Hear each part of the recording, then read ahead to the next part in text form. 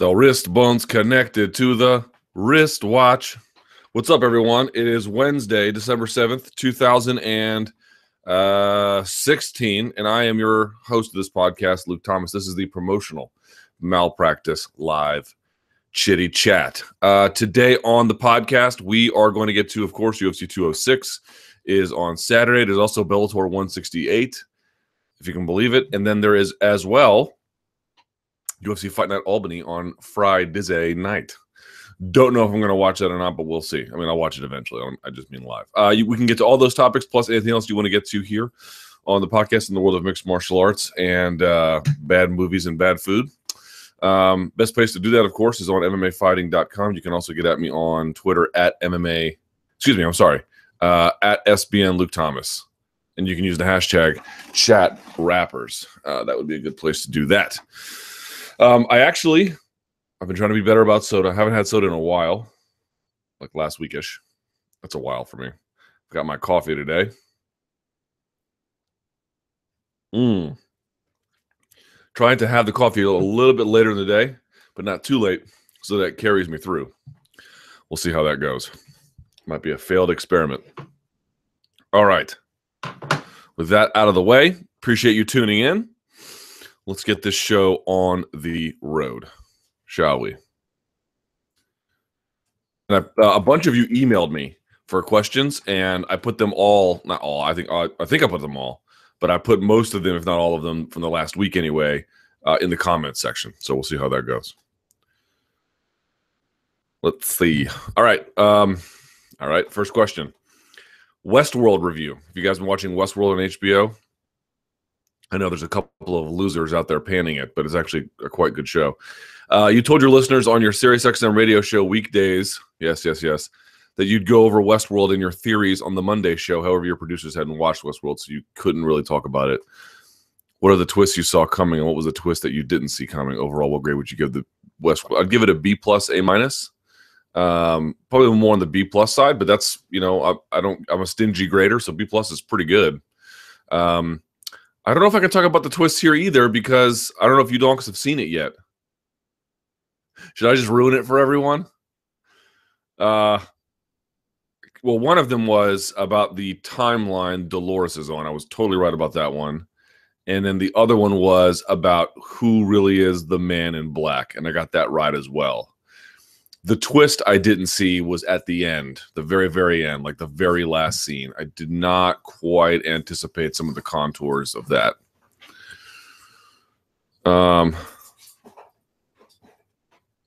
You want a more focus on my YouTube channel on weekly reviews, TVs, movie, food? I don't know if people really care about that.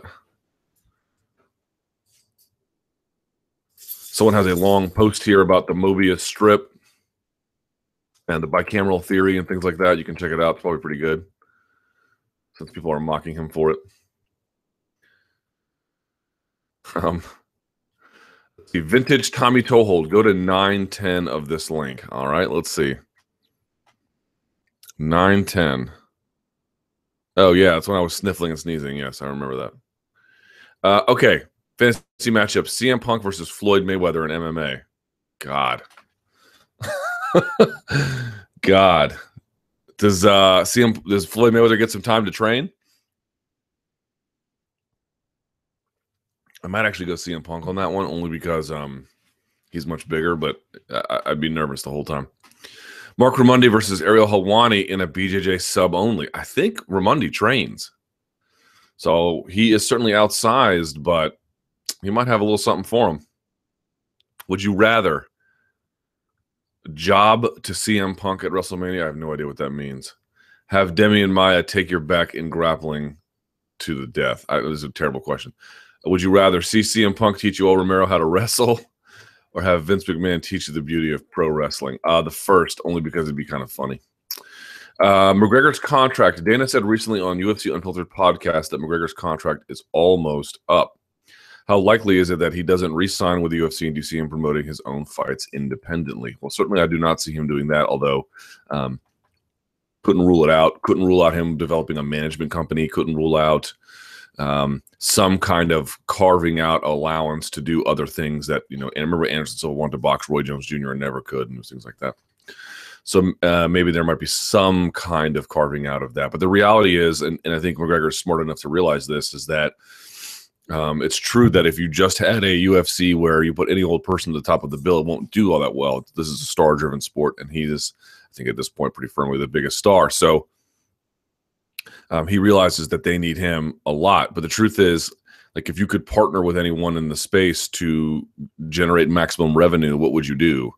You would do that. It might mean that there's a fundamental change in the way his contract is written or how their arrangement is put together. But and it's not to say he couldn't be successful on his own. He has reached a level where he probably could. But it's not clear who he would fight. It's not clear how that would work, if you'd be even interested in that side of things, if you'd want to front the money. Also, I was told he had signed a new deal just prior to the Aldo fight. I'm not sure. I mean, he says almost up. I'm not sure if that means 2 or 3 more fights or what that means, but I don't think that means it's imminently up, but we'll see.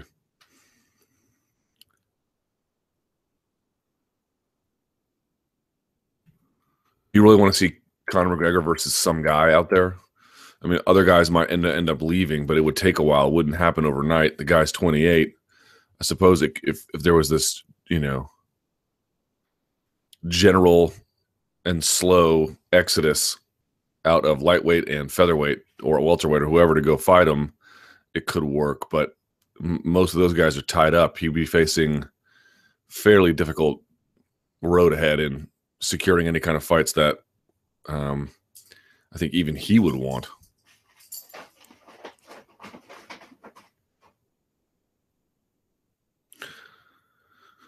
People are debating here. Comparison: if Junior Dos Santos never gave Cain Velasquez a rematch after he TKO'd him, would we have ever seen that monster that he still is? Potentially.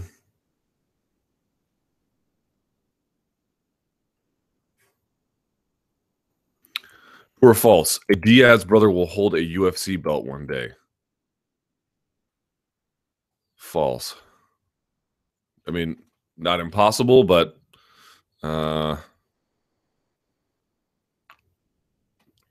unlikely. But I mean, they're giving out interim belts that didn't exist for reasons that don't make sense. So who knows? Glory Collision, someone's asking about. Yeah, this will be on Saturday and during the afternoon, if I recall correctly. Here is the card for that, which apparently is quite good. Certainly at the top, it's Bader Hardy taking on Rico Verhoeven. Oh, man, where's the card for this? And it's on pay-per-view as well. Here we are. Rico Verhoeven versus Bader Hardy. Nikki Holtzkin versus Cedric Doumbé. Ismail Lant versus Jamal Ben Sadiq. And then there'll be the Super Bantamweight Grand Prix final bout, I think, from earlier in the card.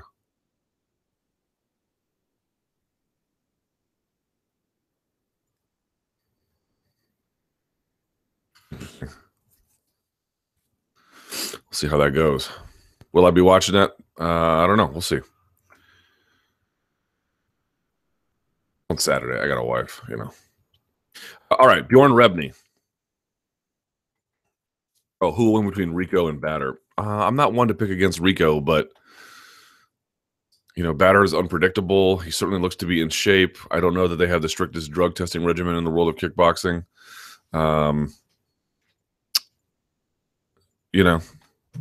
We'll see. I lean Rico, but Bader's incredibly unpredictable.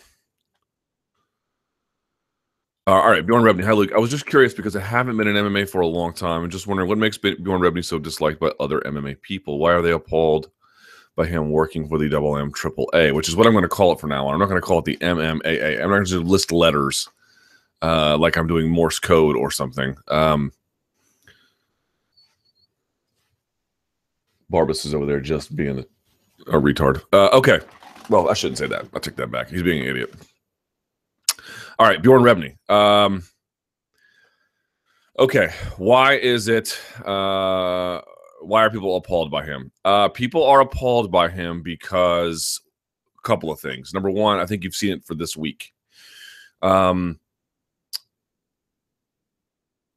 There was a fairly so he had a bad run in boxing to begin with. When he came to MMA, it wasn't like he was carrying a ton of baggage in that regard, but he nevertheless he had sort of like fallen out of favor in boxing, I think, to put it mildly. I think he had some deals with Sugar Ray Leonard that had gone bad. And it wasn't like he had a high opinion of him. Now, again, that I think MMA fans were largely clueless about that, but it wasn't like he came in with a sterling reputation or any reputation that folks needed to take seriously at all. I think that was one part of it. Another part of it was they had a model that didn't make a lot of sense. It was a tournament model, and I think some people were like, "Oh, I like that better." And I think some people did like that better, but I think we've all realized that's really not the best way to generate ratings, all things being equal. And so there was a lot of complaints lobbied about that. And then I think the real problem was, this is true. When he got big enough, he was antagonistic towards the UFC, which you can see how that might have played out both in his favor and against him.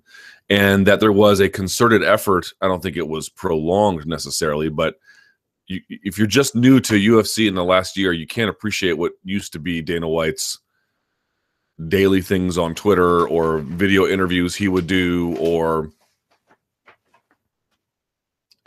sorry, Barbara, what are you doing? All the various things he would do. I remember all the, that's effing illegal video against Gary Shaw. He would murder Gary Shaw. Now, Gary Shaw came in with a terrible reputation, or at least a mixed one from boxing, but he had pretty strong partners. And I think for Bellator, it just kind of felt like it was this it wasn't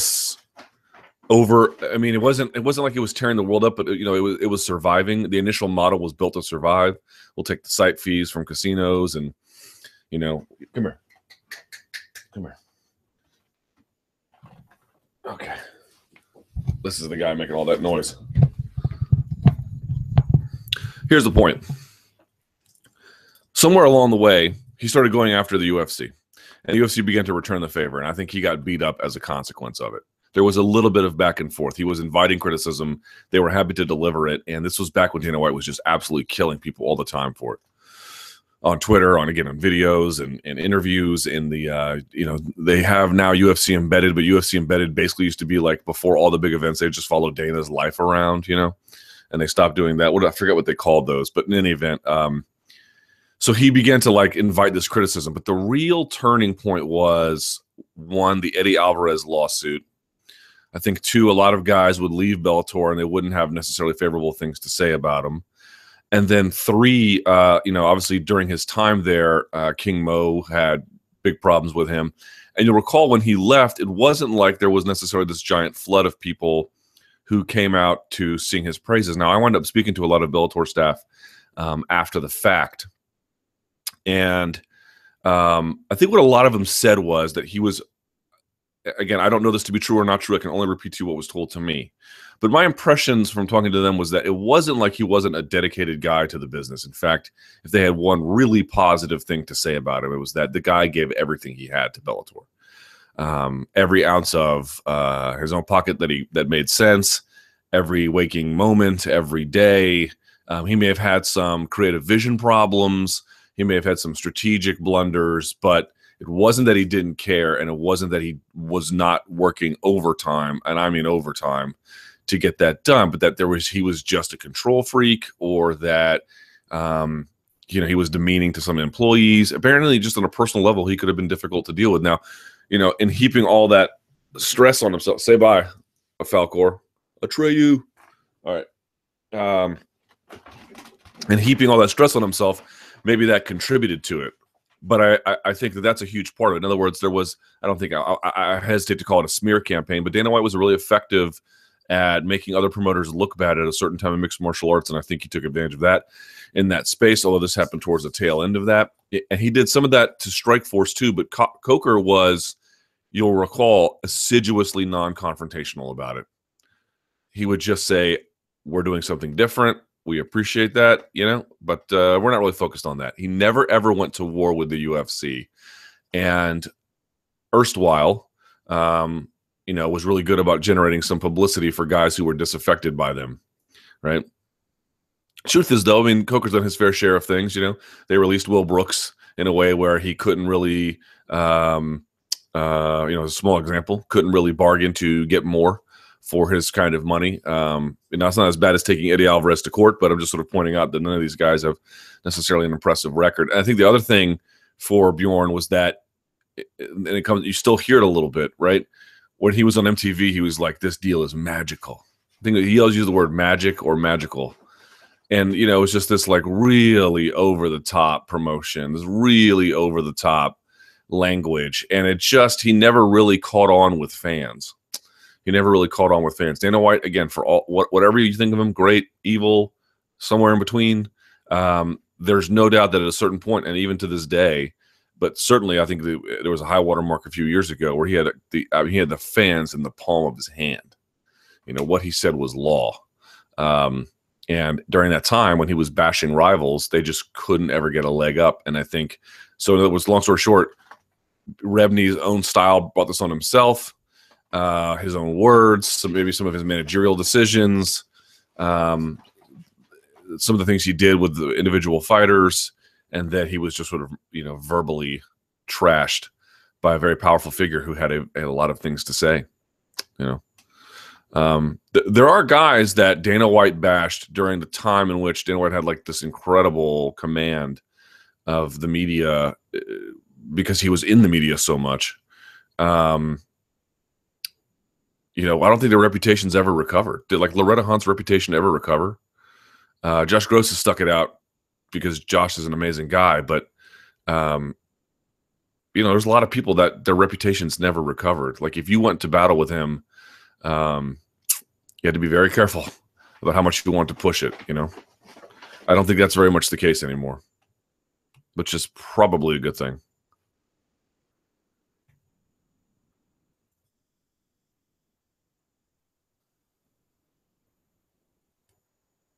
Yeah, I got this question here, and I got it on my radio show too, and I think I want to answer it. So I'm going to try and make contact with Bjorn this week so I can learn more about it from my own point of view. There's nothing like a personal conversation to get that done, and I know he wants to speak as well, so I'm looking forward to having a conversation with him because I think one of the things we don't want to do is was taking Eddie to court a bad idea? Yeah, it was. I think so. I even asked him at the time, I was like, you are legally able to go white knuckle with Eddie is a different question than whether or not that makes sense. Like you have a chance to curry favor with the fan base and you are doing the very things that will guarantee that you won't. Don't you think that's a bad idea? And at the time he was like, absolutely not. It's not a bad idea at all. We have to protect our business. I was like, okay, well, protect it, but you're going to damage a lot of things in the process. Let me make sure everything's okay here. Yeah, let's see. Okay. But so I was asking about Rebney's interview in the MMA Hour, and I got this question. I got this question on my radio show yesterday, I think, which is when it comes to analyzing the untrustworthiness of a source, Rebney seems to tick all the boxes. He has clear reason for ulterior motive, and he was extremely emotional, using extremely emotional language while discussing the UFC. It comes across as bitterness towards Dana and Lorenzo, as opposed to benevolence to fighters. Yeah, I got this question yesterday, and so my point is, here's the truth. Even if he has antipathy towards the UFC, that's still in part, and I think in substantial part, overlaps with wanting to do the best thing for fighters, right? It's because we make this comment, it's like getting fighters what they want is not necessarily about FU UFC, and that's true. What's really about getting fighters what they want and what they need and what they deserve is a passion for the fighters themselves. That is really what this boils down to. It is belief in who they are, and a belief in what they contribute, and a belief in studying the larger market and what's how the arrangements work, and divvying up the fair share. But it's also true that to an extent, and this is limited, to an extent, an FU attitude towards the UFC can encompass some ways of promoting fighters' interests. I think ultimately it will backfire. I think it won't actually get the full depth and breadth of things needed to cover the interests of fighters. But if you really wanted to launch a campaign against the UFC, could you do it through a fighters union or association, I think you could start that way. I think that'd be one way to potentially skin that cat. And I think we have to open ourselves to that possibility. I don't know that that's really ultimately what gets Bjorn Rebney up in the day. Maybe it is. Maybe I'll get some clarification on this from when I speak to him later. But you're not the only person who's noticed that. I'll put it that way. All right. This was emailed to me. Double MAAA question. Is it Bjorn Rebney's history as a promoter, or is it his personality that's a problem for people? A little bit of both. As it seems to me, his personality is the reason why he was chosen for the role, and how different would people's reaction be if it was Coker playing the same role. I don't also, how awesome would it be if Hughes and Liddell joined the association? Well, that's not going to happen. But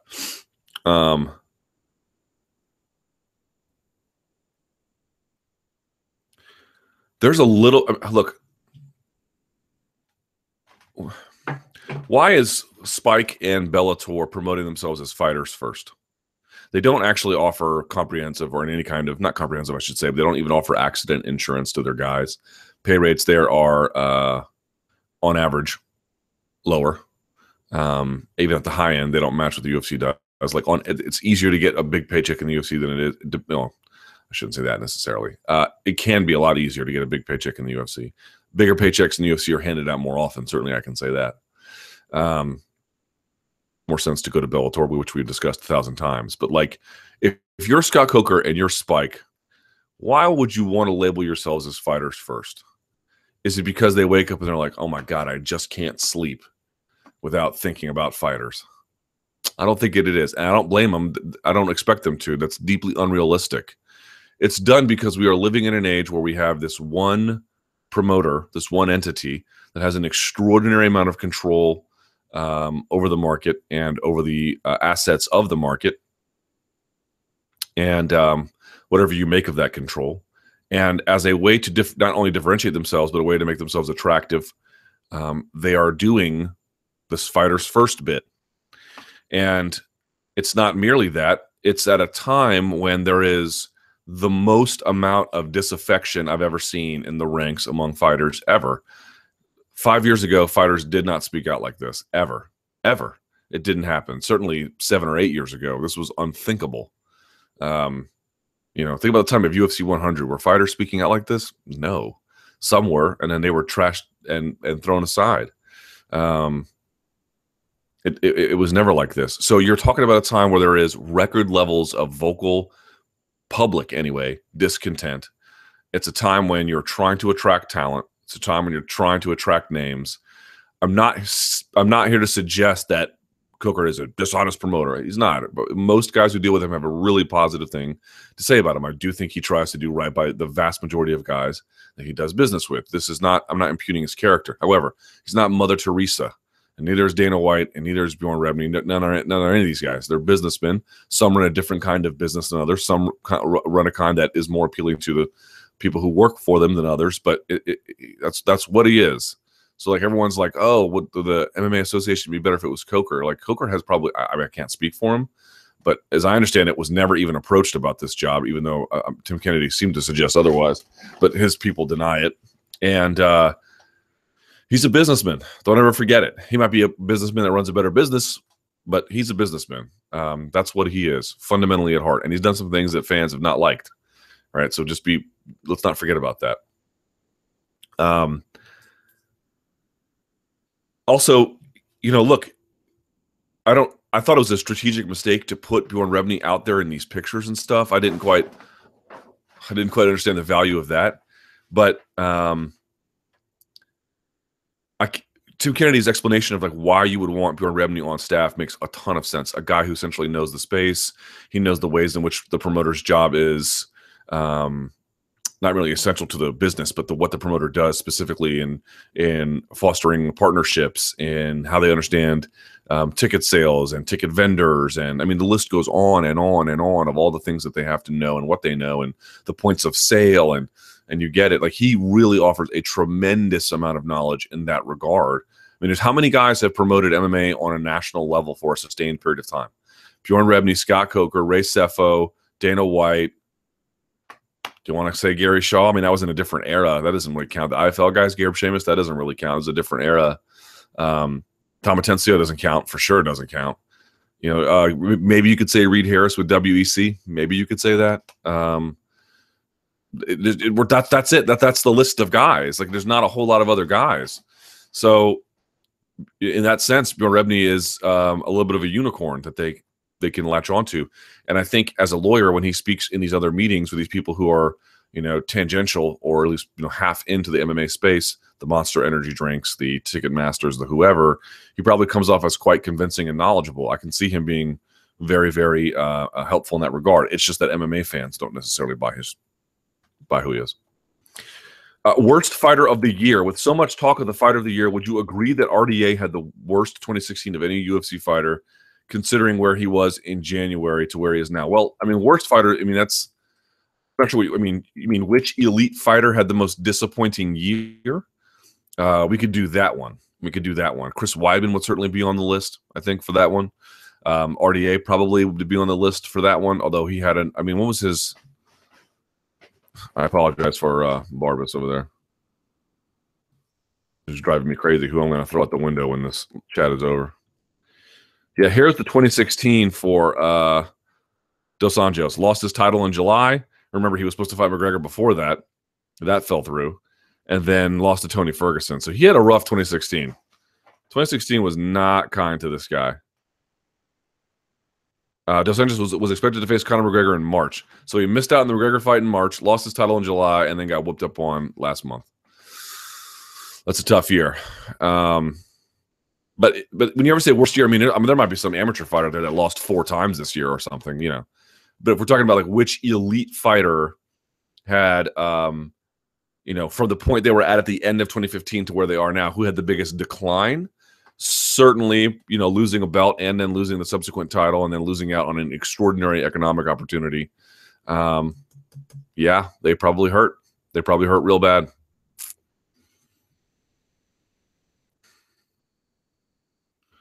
Who else would you guys count? Chris Weidman had a bad one. Eddie Wineland had a bit of a rebound year. Rafael Dos Anjos, who's had a really tough year. Ronda Rousey had a tough year and she didn't even compete.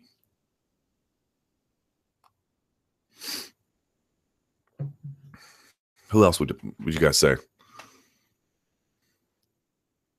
Someone says, to be fair, Mother Teresa wasn't much of a Mother Teresa. Yes, I know, Christopher Hitchens, about the debatable nature of the altruistic endeavors and aims of Mother Teresa, but just work with me here, please.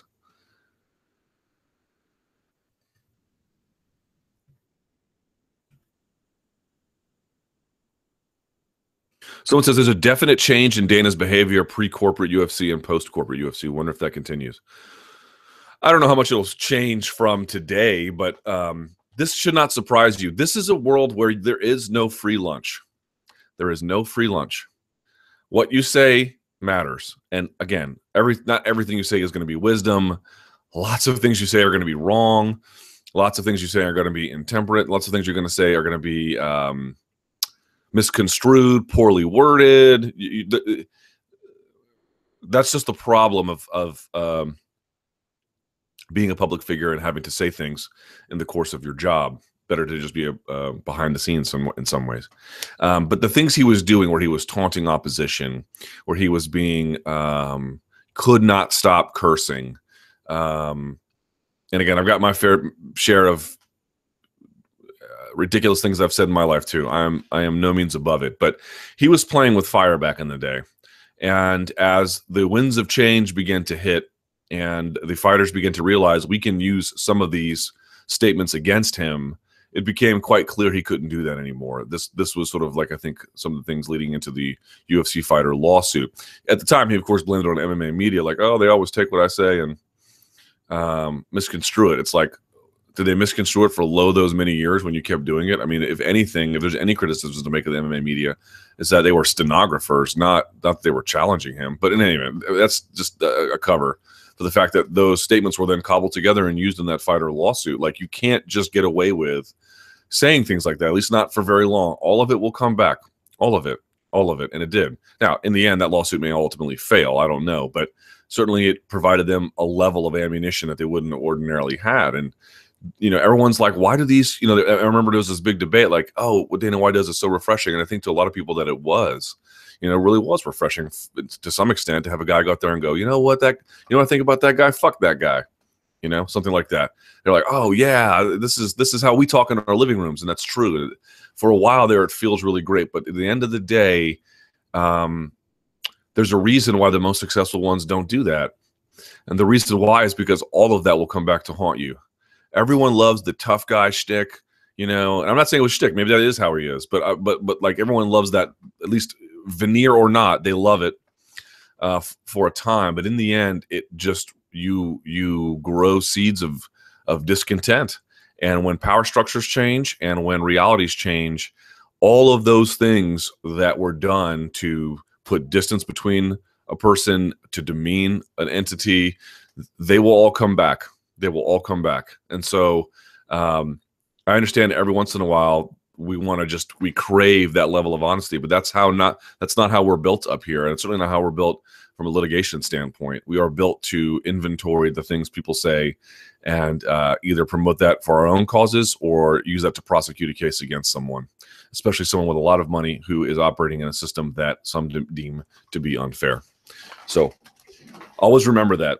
Always remember, like, there's a reason why Roger Goodell doesn't go out there and go, God, you know what I think about Tom Brady and this Deflategate thing? I think they're both loser bums, and I changed their bum life or whatever he wanted. There's a reason why he doesn't do that, because that would be a very bad call. You might find it refreshing if you didn't already hate Roger Goodell, but there is no such thing as a free lunch. Doesn't happen. Not for me, not for you, not for anyone. And here you go. All right, let's keep it going. Holloway versus Pettis. All right. Look, who do you think wins? I think Max Holloway wins, but I don't really know. I feel like Max will beat Anthony, okay? And then we'll do so against Jose Aldo, and we'll defend the title multiple times afterwards, even if Conor goes down to challenge him. I think Max is one of the few fighters who can adjust properly to beat the kind of style that McGregor brings. Well, we'll see. The Jose Aldo part, let's not get that far. But to stick with this, I think if Holloway can sort of use that trademark movement, and he's really good about figuring out which weapons a person's going to use. And this sounds sort of like, this isn't very specific, but he just simply takes them away from you. You have to watch it in real time to see it. But even from, it could be something as small as a stance switch. But here's my thing about Holloway. He starts out here and then slowly gets in here. In other words, he doesn't mix it up and then retreat to kickboxing range. He starts at way far away and then slowly finds his way inside. Now, if he sees an opening, he'll take it. That's not to say he doesn't throw anything but kickboxing range strikes, but he generally has this approach where he closes distance only over time, only as it makes sense. And then as he really begins to pour it on, he might go for a takedown, he might go for a mount, that kind of thing. But he likes to start at a very safe distance and make adjustments from there and then slowly work his way inside. And I think for a guy like Anthony Pettis, who might be a little bit more willing to come forward, who might be a little bit more willing to throw different ranges in different ways, try to mix it up in that kind of way. And again, the whole time Pettis is mixing it up, Holloway's mixing it up, but he mixes it up at a very safe space at first anyway. I feel like it's a bit of a bad matchup. But look, but what if Pettis goes in there and just leg kicks him to death and Holloway has no answer? That wouldn't surprise me either. But if I just forced to make a bet, I just feel like the guy who operates in a way where he puts the fight, you've in this 8-9 fight win streak that he's on, when was the last time you saw him fight out of a disadvantage? Like almost never. He never puts himself in positions where he has to fight out of a deficit, either because someone has his back or he's rocked or he's getting backed up when he doesn't want to get back. You just never see it. He fights in these incredibly diverse and safe ways, and yet stays active enough on offense to just keep guys tripped up. It's incredible what he's able to do. And I don't know that Pettis is going to have an answer to that, especially as it goes late. Are they calling me? Let's see. Hold on just 1 second.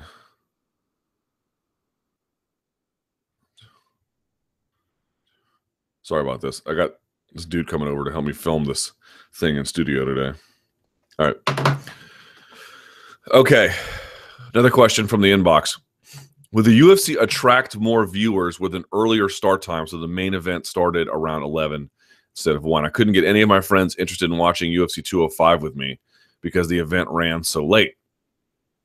My friends are casual fans and watch the occasional card, but the length of the late start of 205 turned them off. I believe the UFC's oversaturation problem extend beyond too many events to the events that are too long. Am I wrong in thinking the structure of UFC events is turning away viewers? Is the late start typical in another pay-per-view sport, i.e. boxing? There's no other sport that goes as late as this one that I'm aware of, at least in the United States. I realize that everyone, and every time you say something like this, everyone in the UK is like, bro, we don't start watching fights till 6 a.m. It's like, that's cool, man, but this is a US-based company. Like they may do shows in the UK, but it's an American company, right? So like we have the right of first refusal on this one. And yeah, going till 1:30 is just, it's insane. But no. Well, Mayweather had some pretty late ones. I remember the second Maidana fight was like unbearably long, or maybe it was the first Maidana fight where they didn't start that fight until midnight or something. But or even past that, maybe like 12:30, something insane. But to answer your question, there's a heavy West Coast audience that is a big component of the fight game, which you just can't really. I'm not saying they couldn't end things a little bit earlier. I think getting past 1 o'clock is really just over the line.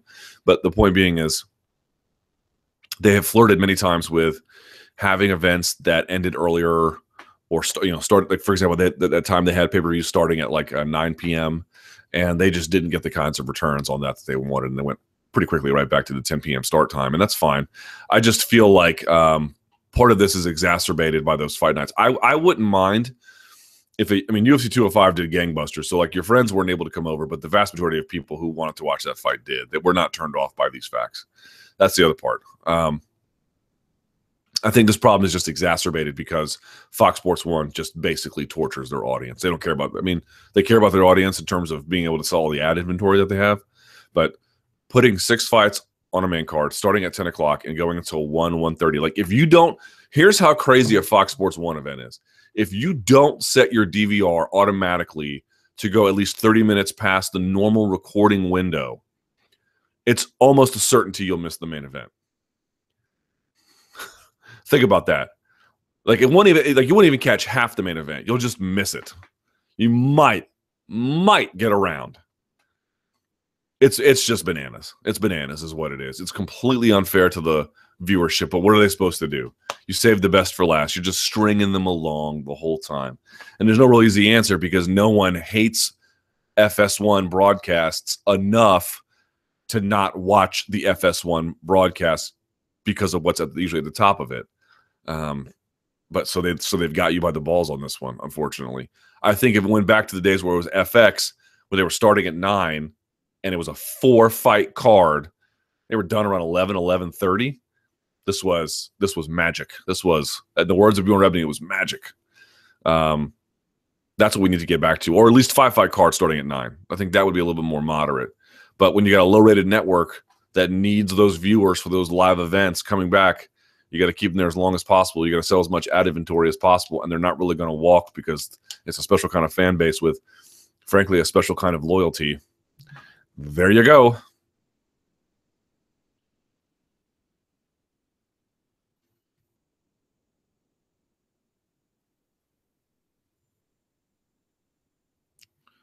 Someone says 46% of the American population lives in the Eastern time zone, while 17% live in the Pacific zone. I don't understand catering to the West Coast.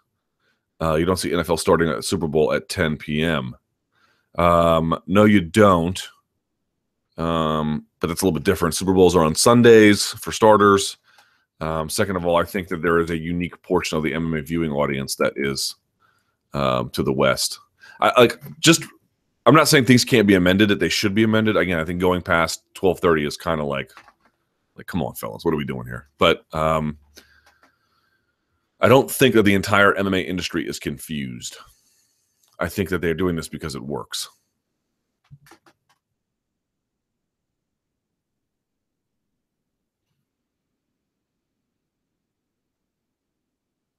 Oh, someone wrote me an email that I wanted to read on the air. And it was bone to pick with MMA media. So this is what he says. I noticed after the Demetrius Johnson fight on Saturday, a lot of media members decided to direct their attention onto how Mighty Mouse drew the smallest attendance of the year and used that to make a story about his unpopularity. Here's an example, blah, blah, blah, blah. It says Tough 24's finale gate, 188 grand, and attendance 2,044 are both the lowest of any UFC event in 2016. Why this annoys me is because the Palms Casino Resort is a small venue that only holds about 2,000 fans.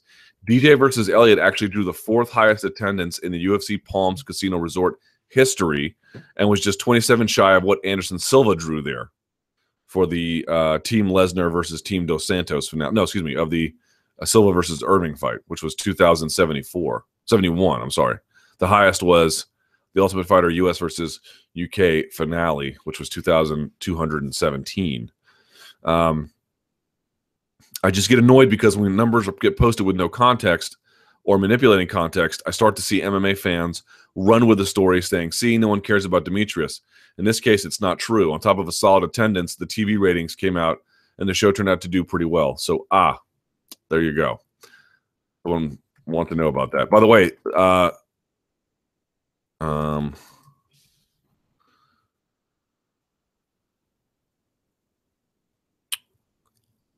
let's see here.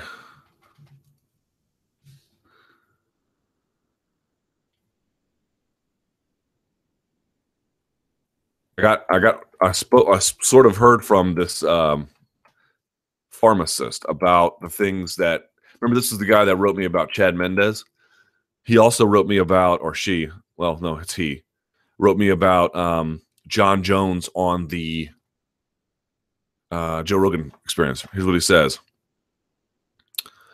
They kept referring to clomiphene or clomiphene, whatever, as an estrogen blocker, which it is not. Estrogen blocker is the common name for a group of drugs called aromatase inhibitors. Drugs like anastrozole, letrozole, or whatever they pronounce these stupid words, letrozole. Clomiphene is an anti-estrogen or selective estrogen receptor modulator, or SERM. In men, they basically do the same thing, increase the body's testosterone production. So this isn't the most egregious vocabulary error ever. However, clomiphene wouldn't help you get an erection, at least not as fast as Cialis would. You'd have to be taking it daily for a couple of weeks to see an increase in testosterone, as more testosterone would help with libido than actual dick function. Pardon my language. There were a few other things that didn't make sense to me in John's story. First of all, he referred to the pill as off-brand Cialis. If you know any other older gentlemen with erectile dysfunction, you may be aware that there is no generic or off-brand versions of any PDE5 inhibitors, aka dick pills. Viagra, Cialis, Levitra, all those babies have their patents in full force, making them very expensive and older men very angry. I think he was just sort of like referring to it in a generic sense. This doesn't mean that you can't get at your gas station or off the internet in some sort of sketchy Chinese dick pills. You can. This is what I assume was the case with John until he said something otherwise. He said he got his stuff through a friend's girlfriend who was a pharmacist, which to me implies it was some sort of behind-the-counter formulation. Like I mentioned before,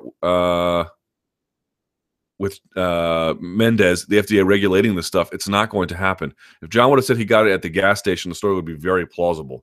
The fact that USADA checked the product and confirms the story of contamination makes me know that something like this is what really happened. If clomiphene was found in an FDA-regulated product, it would be major news. There would be recalls. I have heard nothing. I don't know why John would say something about how he got the stuff. If you assume that pharmacists' part is true, it would have to be some sort of supplement this pharmacist got for him, not an actual medicine. Also, there aren't many pharmacists willing to throw away a 6-figure job and 8-year education and risk jail time to help their boyfriend's friend get an erection by stealing behind-the-counter drugs. Not that I think that's happened, just saying. I'd like to clarify that I think almost all MMA fighter stories of accidental ingestion are plausible, including John's, and I believe the vast majority of them. I think John just fudged some details to make it more easy to follow and not sound as bad. Gas station dick pills having clomiphene and Cialis in them does not surprise me at all. People like to think that the culprit is unwashed machinery leading to contamination. That's very unlikely. In the unregulated supplement world, and when dealing with stuff from foreign countries, the explanation is more likely that they just put some extra stuff in there to make it work better. It makes sense to put steroids in creatine and a testosterone booster in a sexual performance drug. Donks take the stuff and say, wow, this really works. And the company's sales go up. To this day, in my mind, the only confirmed cheater who had intent to gain an edge was, and this is his opinion, Mendez. I know Rogan brought it up today again on the podcast saying Chad's story was confirmed. Makes me think, this is his words, not mine. Makes me think he eats yellow mustard on his well-done steaks. If Mendez's story were true, textbooks would have to be rewritten. There's a reason Mendez didn't challenge it and all these other athletes have. If you ever see him, let him know what's up. There you go. That is one pharmacist to you donks. There you go.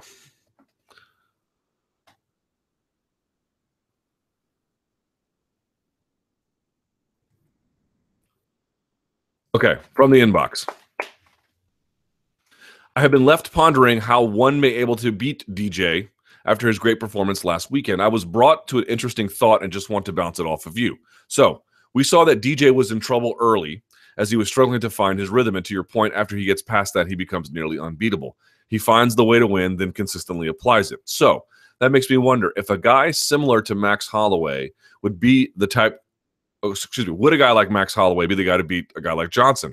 I'm not saying that Max is the guy to do it, nor am I contemplating that fight, as Holloway is simply too big. However, as you have stated, he has the ability to change and make adjustments throughout the entire fight. Do you believe that a 125-pound fighter that has the ability to put pressure on DJ early, then consistently change his approach, is the key to beating Johnson, who has the ability to find the one crack in the fighter's armor and picking it apart? Yeah, that's certainly one way to do it.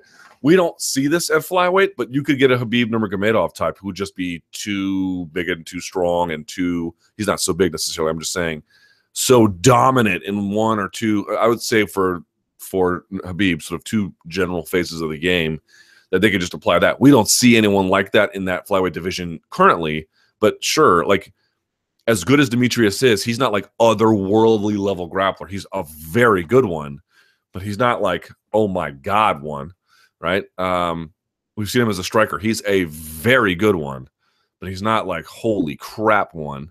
He's amazing in the clinch. That would be a little bit harder to see someone who could just tear him up in the clinch like that. But you get the idea. Like it also is possible that someone may just come along and have mastery of one or two phases of the game to just absolutely crush him. That seems at least possible, although not at the temporary or at the moment in time, highly unlikely. But the other option simply might be that what you've articulated here, that a guy who can find a way to win in ways and then change it up and keep Demetrius Johnson guessing the whole time. Yeah, I think that would be one possibility. It's just when you look around in the same scenario I just posited, someone who has extraordinary mastery of some of the phases of the game, this person doesn't exist. You know, they just don't exist. No one's unbeatable. No one's unbeatable. I think we saw that last weekend. We've seen it any number of different times. But if you're asking like who can beat Demetrius Johnson, it's either someone who's got one ace in the hole that he just doesn't have, who he can't answer for, or someone who is just keeping him guessing through their own adjustments, sort of giving him his own medicine a little bit. But whoever that is going to be quite good. Or he just ages out and can't keep up and he just gets, bulldozed. Something like that might happen too. Okay.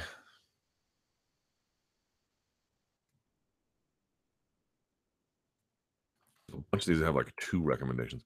What's next for Nick Diaz? Jesus, who the hell knows?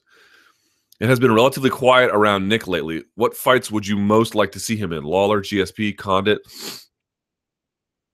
Anderson Silva, Cowboy, Belfort, Connor. Lawler, yes. GSP, no. Well, they might do that because I know GSP is pining for that one. Condit, no. Silva, no. Cowboy, yes. Belfort, sure. Connor, why not?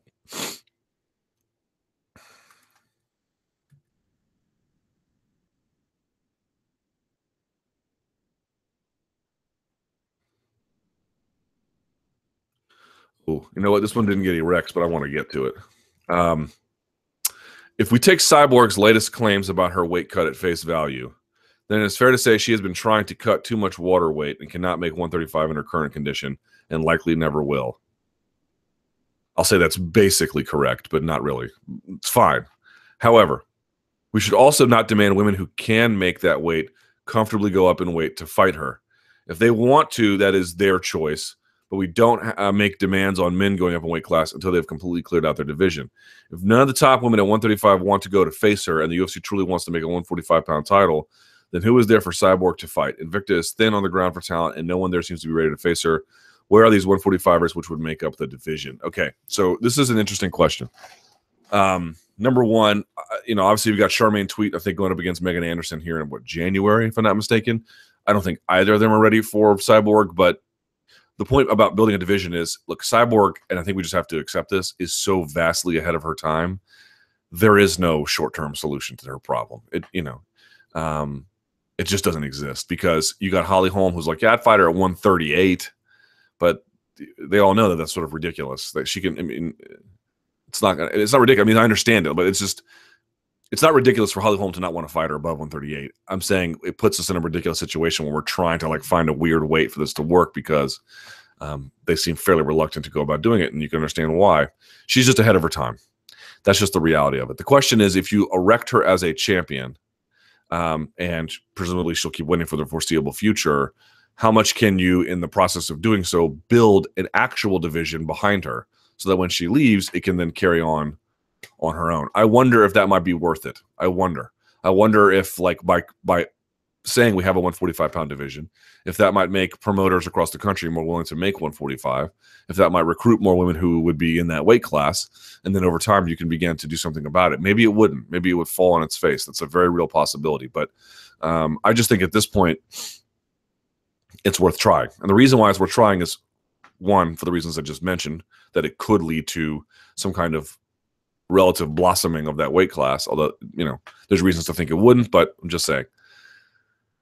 But the other reason is this, I think it's just time that if you were out there, and I said this yesterday, and I would really think it's important to reiterate, if you were one of the people out there who was saying, Cyborg can just make 135, all she has to do is just run more and eat less, it's time you admit that was just a total fantasy.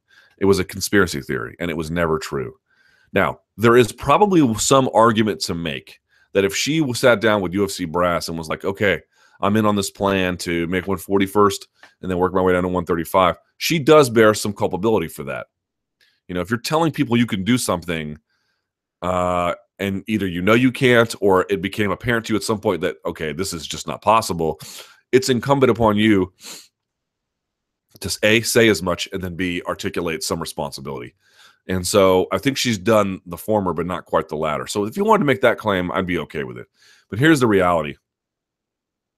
I think she said that in part because she realized that was, at the time, really her only possibility to getting a big fight, to getting in the UFC. She may have agreed to something that she knew she couldn't do just because that was really her only ticket in. Bit of a Trojan horse. I'll go in on these terms and I'll be able to get these things in the end.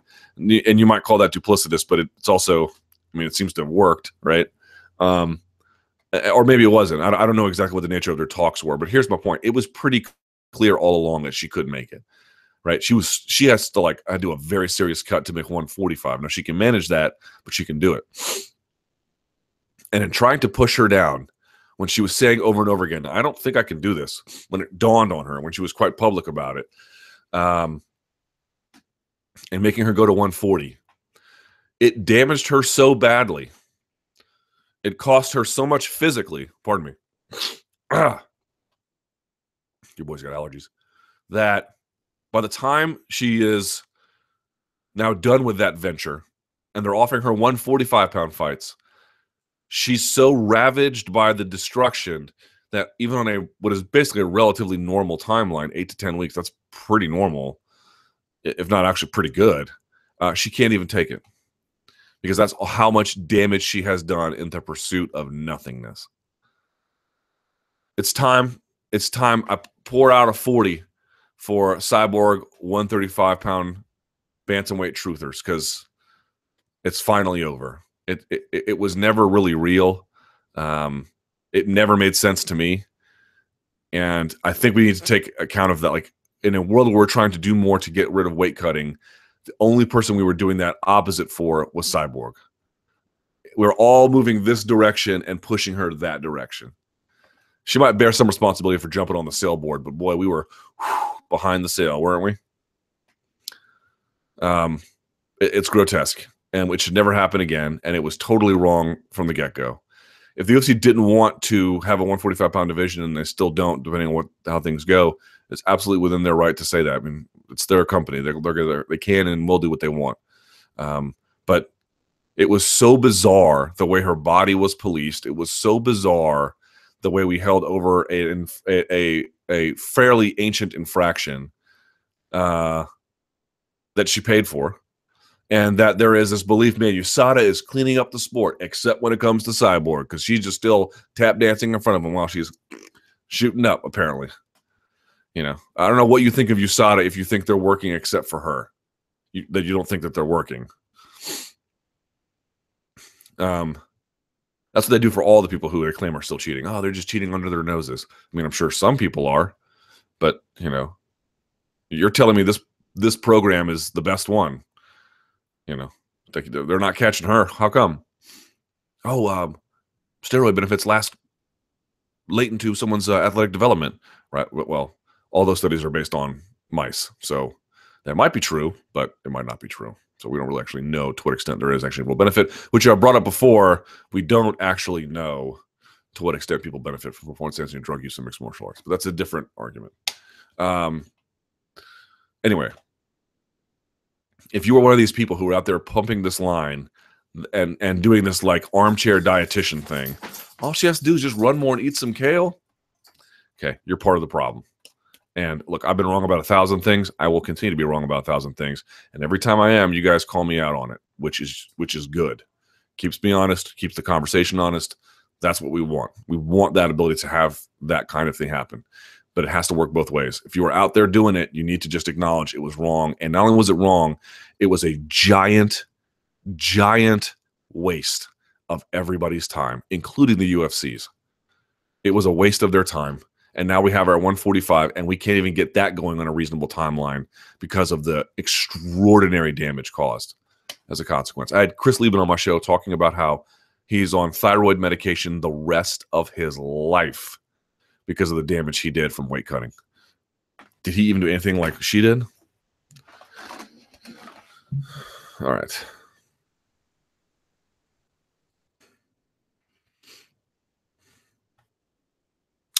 What's the buzz on the Fighters Association, the Double MMAAA? It's been a week since Rebney and Co.'s big announcement, and what and who they are is still a little vague. It's true. I haven't really heard any fighters coming out in public and giving their 100% support. I think Cole Miller did, if I'm not mistaken. Have you heard what the vibe is amongst fighters off the record? Some of the ones I've spoken to have been really positive about it. I don't know if they're going to join. They didn't divulge those details, but the ones I've spoken to in the past week or so seem very excited about it. What are your thoughts on the MMA or the Double MMAAA 1 week deep? You know, I thought, okay, so there were some criticisms of them that I didn't understand. To be sure, there are criticisms to make. I think the three biggest are, one, the role of Rebney. I think while we can all understand his contribution to the organization makes sense, it does carry some baggage. Number two, is this a proxy war between CAA and WME being played out through MMA associations/unions? That's another concern. And the third concern is essentially their approach as association versus union. Certain ones confer certain benefits, right? I think with the PFA, we all knew they wanted to get certified by the NLRB, and then they would work out a collective bargaining agreement that would allow them to strike, but it would protect the UFC from, or it would provide them antitrust exemptions. The associations don't exactly do that, but they may become a union at some point. They want to strike a deal as an association and then become a union, but that would create some problems with the lawsuit. I mean, there's a variety of different approaches here that don't quite make sense. So the other one here is sort of the fuzziness, not of their purpose necessarily, but their strategy. Those are the three major criticisms you can make, I think, of what they have done in the first week.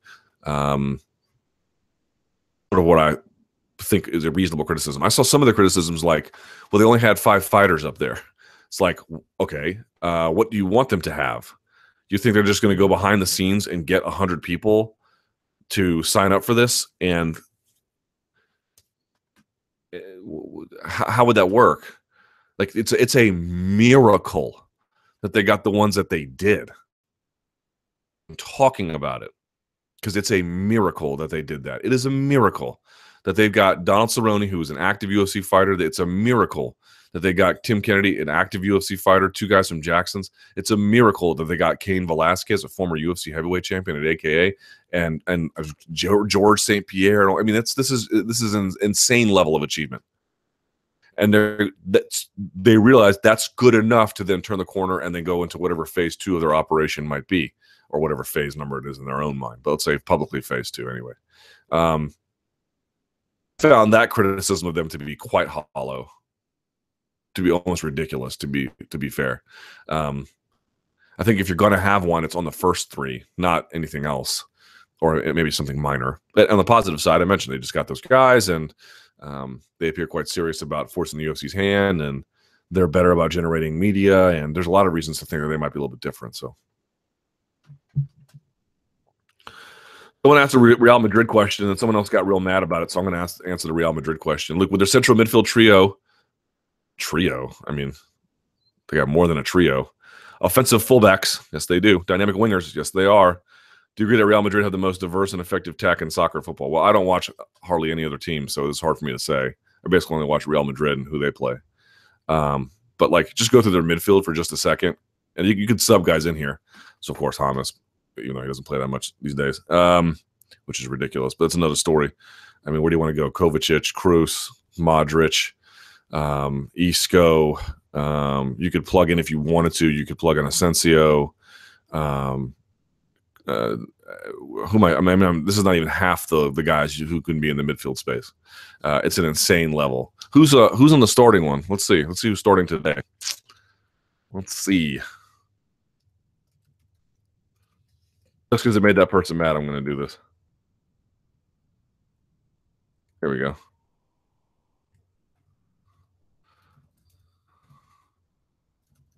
They announced the starting lineup for the BVB game. Let's see. Here's the lineup. Keylor Navas, Carvajal. Carvajal's a beast. Sergio Ramos, Varane, Ronaldo, Benzema, James. Oh, James is starting. Marcelo, how can I forget about Casemiro? Lucas Vazquez, another great winger. Modric. They don't even have Bale right now. Then on the bench, you got Kiko Casilla, Pepe, Kroos, Asensio, Morata, Isco, and Danilo. And then, of course, coached by old Zinedine Zidane. It's a fun team to root for. I will say that. All right.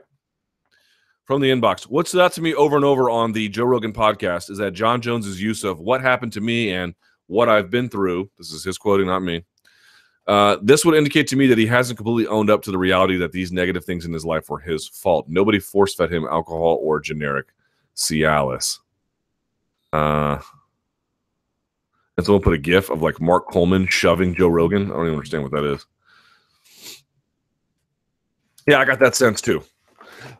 Don't you guys like, let me ask you a question. Just be honest with me, please. Just please be honest for just one moment in time. No one else is looking. It's just you and me right here for just a second, okay?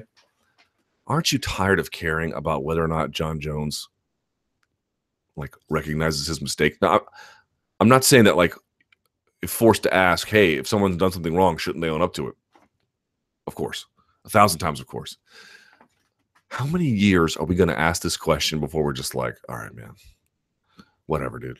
Like, I can't pretend to keep caring. I can't.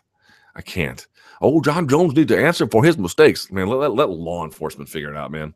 Let USADA figure it out, man. We'll write the story when it's done. I'm tired. I'm tired of being like Jon Jones's older brother. It feels gross at this point, honestly. You know, I mean, the guy wrecked his Bentley and didn't learn, and then he had the whole issue with he's in cuffs with drunk driving, hitting the pregnant ladies and running from the scene of the car and the crime, and then he has he's the guy's taking gas station dick pills. Like, aren't you tired of being his older brother? I know I am. Either he's going to figure it out or he is not going to figure it out, and we can write the tale, the morality play later on down the road. But for right now, everyone's like, I didn't notice that he learned anything. Me neither. Maybe he's not gonna. Maybe he's not gonna. Maybe he's not that guy. But like from one person to another, aren't you tired of being his big brother? I am sick of it. What I think about it and what you think about it, so does it matter. Every time, in fact, John talks about it, like he does mention the fans and stuff, but it's always like, oh, I let the people down around me and whatever. He never really, I don't get the sense that like the wider world's pressure is what matters to him. And in some ways that's good. And maybe he has figured it out. Maybe these are just words and we're not reading them properly, but like on some level, I am just sick of talking about what Jon Jones should and shouldn't do. Let him figure it out, man. Or let him not figure it out. And I hope he does, of course, right? We all do. But like, let's stop being his parent. Let's stop. I'm not saying we have to give into it or something.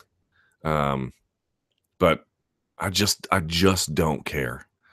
I mean, I care, but I just can't care like in the way that we have been anyway. I can care a little bit, oh, hope he gets together, but everyone wants to like weep and have this gnashing of teeth over it. And how many times are you going to do that, man?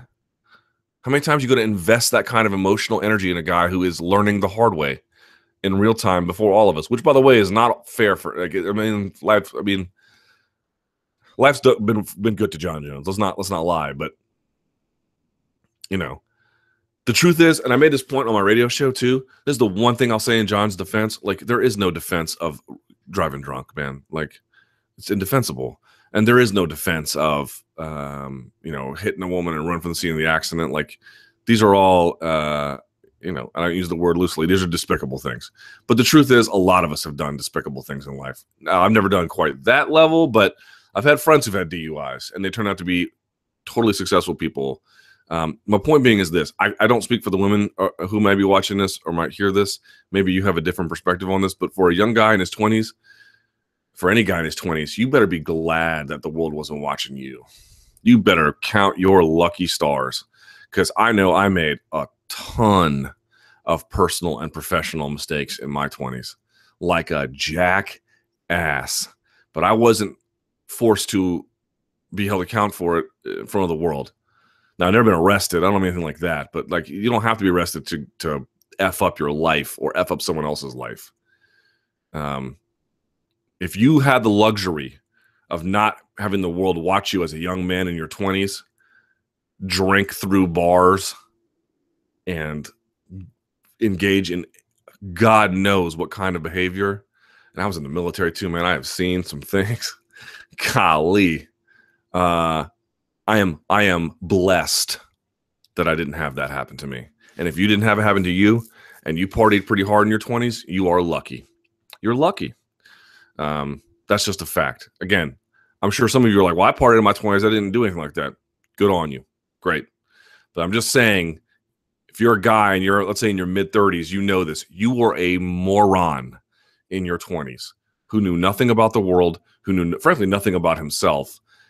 You in all likelihood, or at least a strong likelihood, don't have nearly the level of professional success, financial management, sort of life stability that you have now. You didn't have that in your 20s at all, even close. And I know I certainly didn't. There was a while I was aimless and reckless and going nowhere with my life, and I somehow managed to turn it all around. But I think, and I'm like, look, I've never done some of the things that Jon has done. Okay, categorically, I've never done it. But I wasn't a millionaire in my 20s. Jesus, I was broke in my 20s. And I made countless personal mistakes.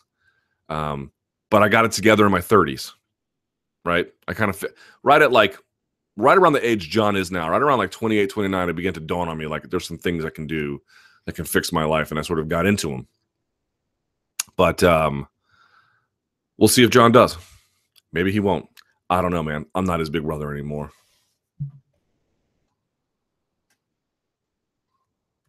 Oof, that's a long-ass question. Let's go ahead and go to, here's a quick one. MMA Media Union. You hinted saying stay tuned when asked about an MMA Media Union on your live chat a while back. Any updates to this? I wish there were, but I'm afraid there isn't. Can MMA Media not get together like Steve Cofield said? They can.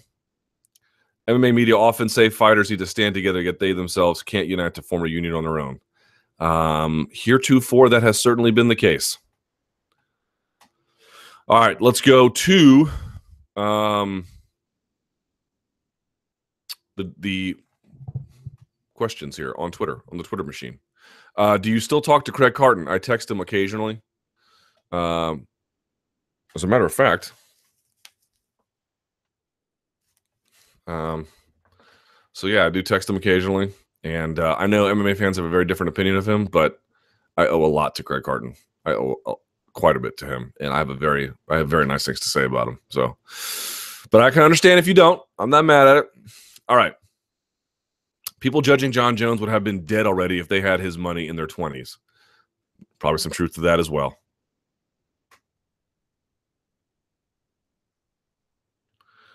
Any word on Miles' jury? I reached out to him a couple of weeks ago and never heard back, so I don't know what the answer to that is. Thoughts on Korean Zombie return? Can't wait. I don't know if they're going to sell out of that as their main event, but Korean Superboy versus Cub Swanson prediction. I like the Korean Superboy. Top 3 worst movies. Come on, guys. Why doesn't the UFC market their black fighters to the urban markets? That's why UFC 201 wasn't bigger. That's been a common argument.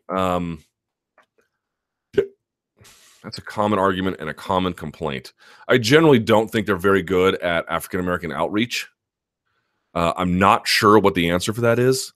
If it's an internal issue, if it's a strategic issue, if it's a willingness among the people who hold the keys to that kingdom not being interested, it's not altogether clear to me what the answer there is. They haven't found, to my knowledge, and if I've got this wrong, by all means correct me. To my knowledge, there hasn't been an African-American fighter who has, in UFC, who has captured that audience in like the same way that a Floyd Mayweather has, or even like in his prime, like a Zab Judah has. There just hasn't been that guy. And I don't quite know what the answer to that is. I've got some theories, but they're all pretty cockamamie. Quote, she can just cut some muscle, talking about Cyborg, is the yellow mustard of things MMA fans can say. Yes, it is. By the way, did you see who endorsed my yellow mustard irrational rantings? Pete Rubish, American powerlifter, who did 720 on a pause squat at only 240 pounds. There you go. That's who's backing me up. Who's backing you up, yellow mustard eaters? Nobody. Oh, Steve Martin. Steve Martin's backing you up. Enjoy that. I got Pete Rubish. I win. Would you ever be interested in building your own studio? Your YouTube page is aching for more content. Yeah, I'm working on it every day. This is my upstairs. You can't see it, but I'm slowly building something. How fast it's going to go, I don't know. Oh, and by the way, I know Jeremy Botter thinks this is all some Pizzagate ruse. Found a seller for the T-shirt. I worked that out. I'm telling you, it's coming, like super soon. With the UFC keen to recoup money from the $4 billion sale, is there a fear they will take more from Invicta? No, they need Invicta. Invicta is only around, well, I won't say only around. It's largely around because the UFC needs organizations like that to develop women and prospects and fighters. They're frankly essential.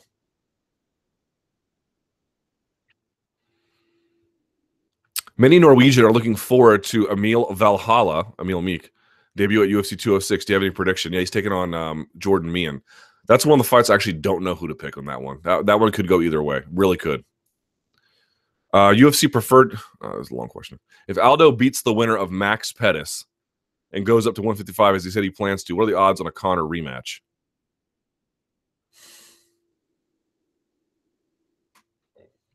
I don't know that I have a number, but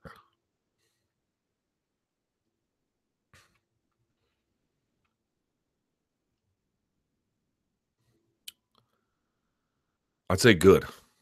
I'd say good. Will you be in Toronto for UFC 206? No, I will not. And what do you think of the odds of Lando Venata taking performance of the night? High.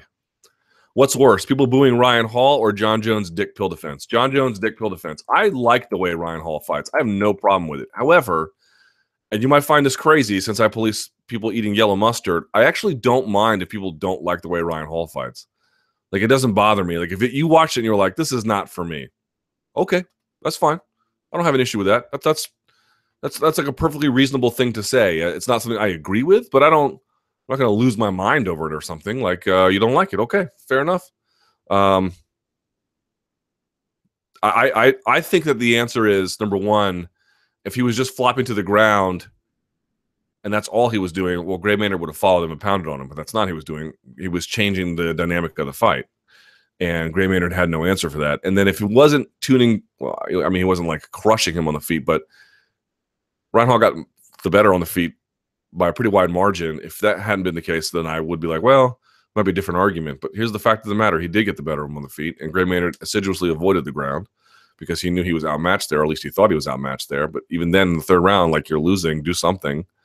And the fact of the matter is, guys like Ryan Hall who take advantage of the, they who have this sort of their own way of competing, you want to allow that. You want to allow wide latitude in how guys want to compete. Because on the one hand, it may create a guy like Ryan Hall who you may or may not like in terms of his style of competition. But on the other hand, it's going to create for some other kinds of sort of interesting or creative or different ways of exploring how to pursue a fight. And I think we want to allow for that. So that's why I don't feel like, if people don't like it, okay, that's fine. Okay. But being like, something should be done about it. What do you want me to do? Like, you want to have that creativity, that wide latitude, because that will ultimately foster a healthier environment and a more interesting environment in the ways in which fights are fought. And lastly, I would say, if you're really worried about it and he turns into like the next John Fitch where he's doing this to all the guys, there probably will be a consequence. If he loses once, maybe the UFC cuts him or something. Like, I'm not advocating for that, but like, what the fan base ultimately decides and likes and doesn't like has a pretty strong effect on what the UFC does and doesn't do. Johnny Hendricks did not have a good year. Yeah, let's look at Johnny Hendricks' year real quick, because you're right. He did not have an awesome year. Let's see. Old Johnny. Johnny Hendricks. Here is Johnny Hendricks' 2016. He lost to Stephen Thompson, and then he lost to Kelvin Gastelum. Yep, that's not a good one. That is definitely not a good one.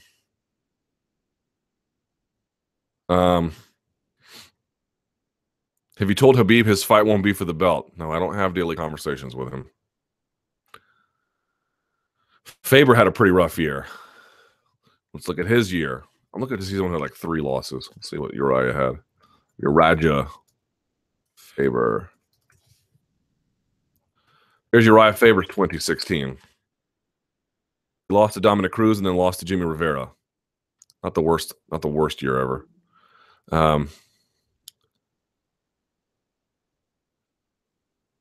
True or false? Dominic Cruz's trash talk is equal to McGregor.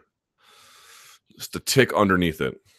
Was Dillashaw tricked signing a new contract? I have no idea. Who wins? Conor versus Floyd in a kickboxing match.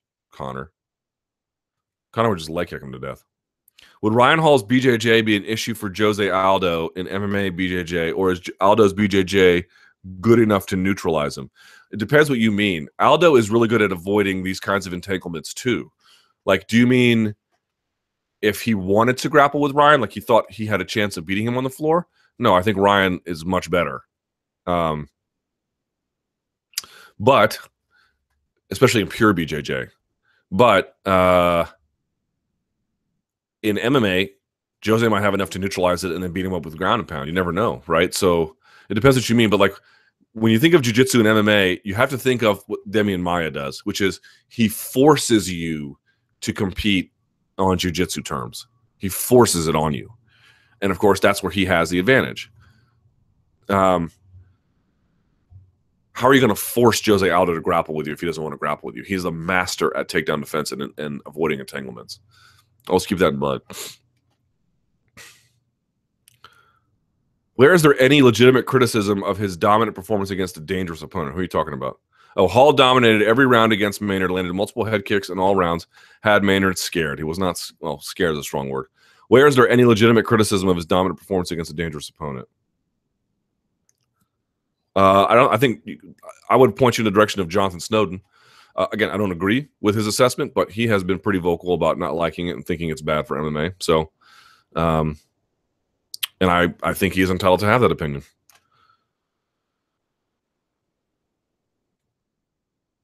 Thoughts on Nick Diaz versus Gamebred for his first fight back? Love it. Love it. Who is the biggest tool in MMA? Oh, there are a number of choices to pick from there, boy. Let's see. On the Fight Companion, Brendan Schaub told Joe Rogan he is a member of MMAAA and they have 200 plus UFC fighters. I have not heard that, but that may be in fact true. It's funny that Dana White uses the UFC podcast to spew UFC propaganda with no media asking real questions. Well, that's been the case for a while. Like when he goes on ESPN, they kind of ask him tough questions, but not really. And when he goes on Colin Cowherd, they don't ask him any tough questions. He doesn't go on, maybe Landsberg does, Michael Landsberg, but he doesn't typically go on places that do that anymore. But here's the truth. Like, I don't even mind that he is out there promoting the brand's interests. That doesn't bother me at all. Oh, I shouldn't say it all. But in theory, it doesn't bother me much. I think the only thing is now people are sort of wise to what it is, and there should be a formal response to it that doesn't involve the media. Like for a long time, we were both acting as his conduit and the people who had to like criticize him for it, rather than there being other forces out there in a formal sense. In other words, if Roger Goodell does something, you can imagine the NFLPA is going to say something about it forcefully, and then the media can sort of weigh in on that. That really is where the battle should be had. It shouldn't be media versus MMAAA, media versus Dana White. It should be those other parties, and then the media observing it and weighing in on it, of course, as well. But it's not our job to promote UFC. It's not our job to be anti-UFC. It's not our job to promote a fighters union. It's not our job to be anti-fighters union. But we kind of get put in these roles because of the vacuum created from a lack of the sort of thinned out, frankly, non-existent organizational structure that MMA is built on. Luke, did you see Chisora? I'm assuming this is Derek Chisora throwing a table at an opponent at a presser. Did not. With the talk of a women's featherweight division, what is the possibility of a women's flyweight division? Well, there already is one in Bellator. You should watch it. It's good. Did the UFC sell as high as it did partially because of the way in which they pay fighters? And he put partially in all caps. Probably. And everyone talks about like, man, they're worth $4.2 billion. You see that? They've been warned about that loan not once but twice by regulators for it being a sketchy loan, to put it mildly, that is way too highly incorporating of debt. Maybe the internet means nothing, but I would keep your eye on that because they purchased something with an extraordinary amount of high debt financing, and now they need to finance it. They need to pay that back, and that just requires some certain baseline numbers that have to be hit. That's semi-ish worrying some. Fantasy fight. Aldo versus RDA. Probably RDA. Aldo versus Barboza. These guys are just too big for him. Rumble versus Duffy. I would take Rumble.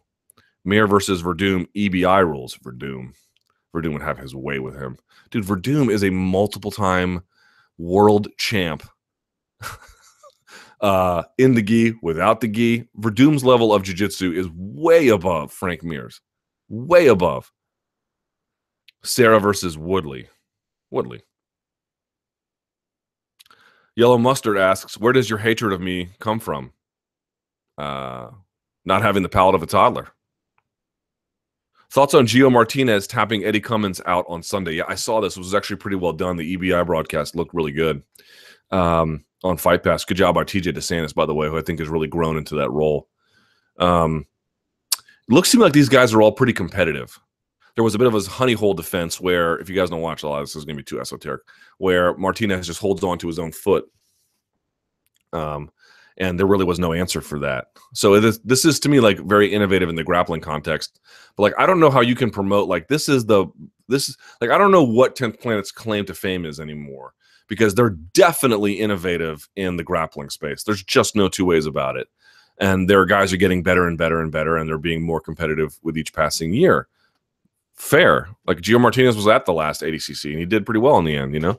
But I don't know how that could possibly, I don't know what any of that has to do with MMA. What I thought the initial thing was like, let's create a guard playing system that works for MMA. And to some extent, that's true. But I don't see it as like, it still seems to me like traditional guard versus pass jiu-jitsu, keenly applied, works just fine for MMA. Some guys like Ben Saunders are really going to go after it. Guys like Tony Ferguson are really going to go after it. But these are fairly minimal. I don't quite understand what, like, if 10th Planet had to claim, like, what is better about their jiu-jitsu. Again, not like better, oh, we're better than Gracie Baja. I don't mean in that sense. But I mean, like, what is the value add that they offer? That's not quite clear to me. Doesn't say it's not good. It's obviously good. But I just don't quite understand certain things.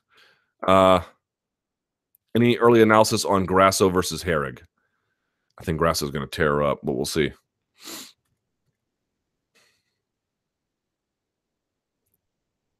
Last thing, what is your Christmas Day meal? Bourbon. There you go. All right.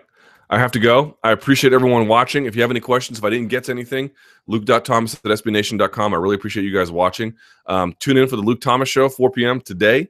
I'm going to have a bunch of donks. I'm going to have Randy Couture in studio. I'm going to have Nate Quarry in studio, and Carlos Newton and a bunch of other guys. They're going to all be here in DC, so they're going to be in studio. So check that out, SiriusXM93.